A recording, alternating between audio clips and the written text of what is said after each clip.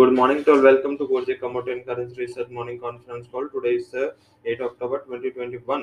कल हमने जो मॉर्निंग में हाईलाइट किया था बेस मेटल के लिए कि जैसे ही चाइना ओपन होगा, चाइनीज मार्केट के ओपन होने के बाद एक अच्छा रिकवरी आपको मेटल्स में देखने को मिलेगा और वही हुआ है बेस मेटल्स में लो लेवल से अच्छी रिकवरी देखने को मिली। उसका बेसिक रीजन है सुबह जो चाइना के सर्विस पीएमआई निकल के आए एक्स्ट्राऑर्डिनरी हमें इतना बड़ा जंप 6 बेसिस मीन्स के 600 बेसिस पॉइंट का जंप अभी हमने नहीं देखा पर्टिकुलर जो चाइनीज सर्विस पीएमआई में।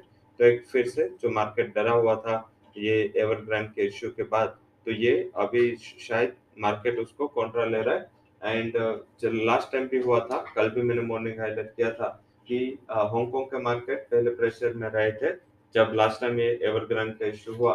एंड जैसे चाइना ओपन हुआ सारा कुछ सेटल हो चुका था। आज भी सिमिलर वे में चाइनीज मार्केट ओपन होकर वहां पे एक अच्छी रिकवरी देखने को मिली है। तो उसका फायदा हर एक का ग्लोबल इंडेक्स ले रहा है, क्योंकि अभी तक मार्केट डर रहा था।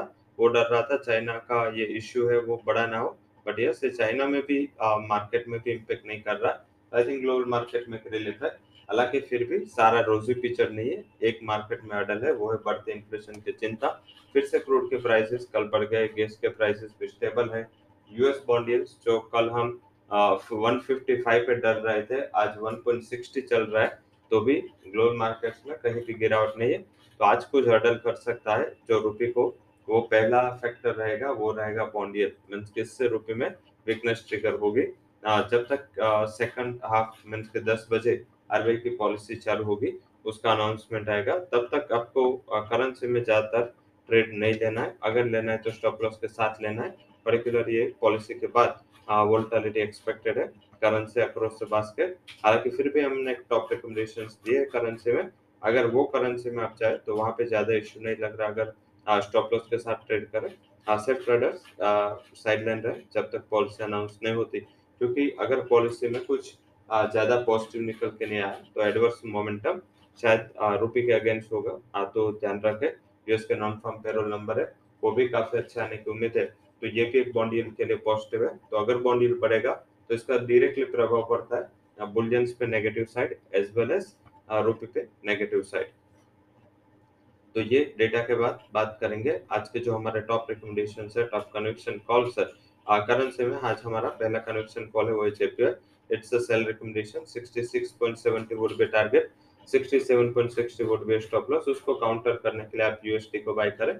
75.12 के टारगेट के लिए 74.61 वुड बी स्टॉप लॉस। ये पेड ट्रेड है, JPY sell and USD buy means के इससे आप क्या कर रहे हो, जो यूएसडी जेपीवाई पेयर है ग्लोबली उसको आप बाय कर रहे हो। तो आई थिंक ये अच्छा पेड ट्रेड हो सकता है। इस पॉलिसी एंड अनसर्टनिटी के टाइम ये पेड ट्रेड है जो आपका रिस्क लिमिट करेगा। तो आई थिंक ये स्ट्रेटेजी बनाए, यूएसडी बाय करे, जेपीआई को सेल करे।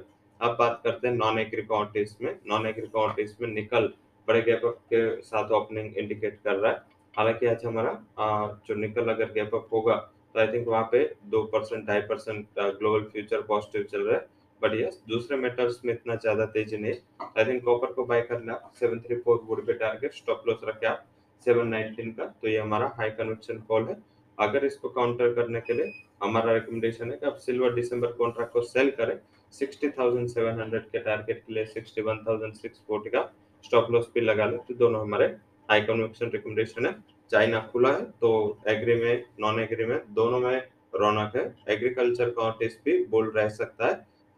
एग्रीकल्चर कमोडिटीज में हमने प्रीफर किया है वो है कपास, बाय करें 1632 target, 1590 would be stop loss. Second soybean, soybean and cotton ये दोनों चाइना के डिमांड ड्रिवन कमोडिटीज है। तो सोयाबीन को भी बाय करें 5800 तक ये कमोडिटी जा सकते हैं। 5640 का स्टॉप लॉस पे लगा ले। So that's all recommendations from 4G, Comet and Currents Research. For detailed disclaimer, you can visit our website. Thank you all for joining the conference.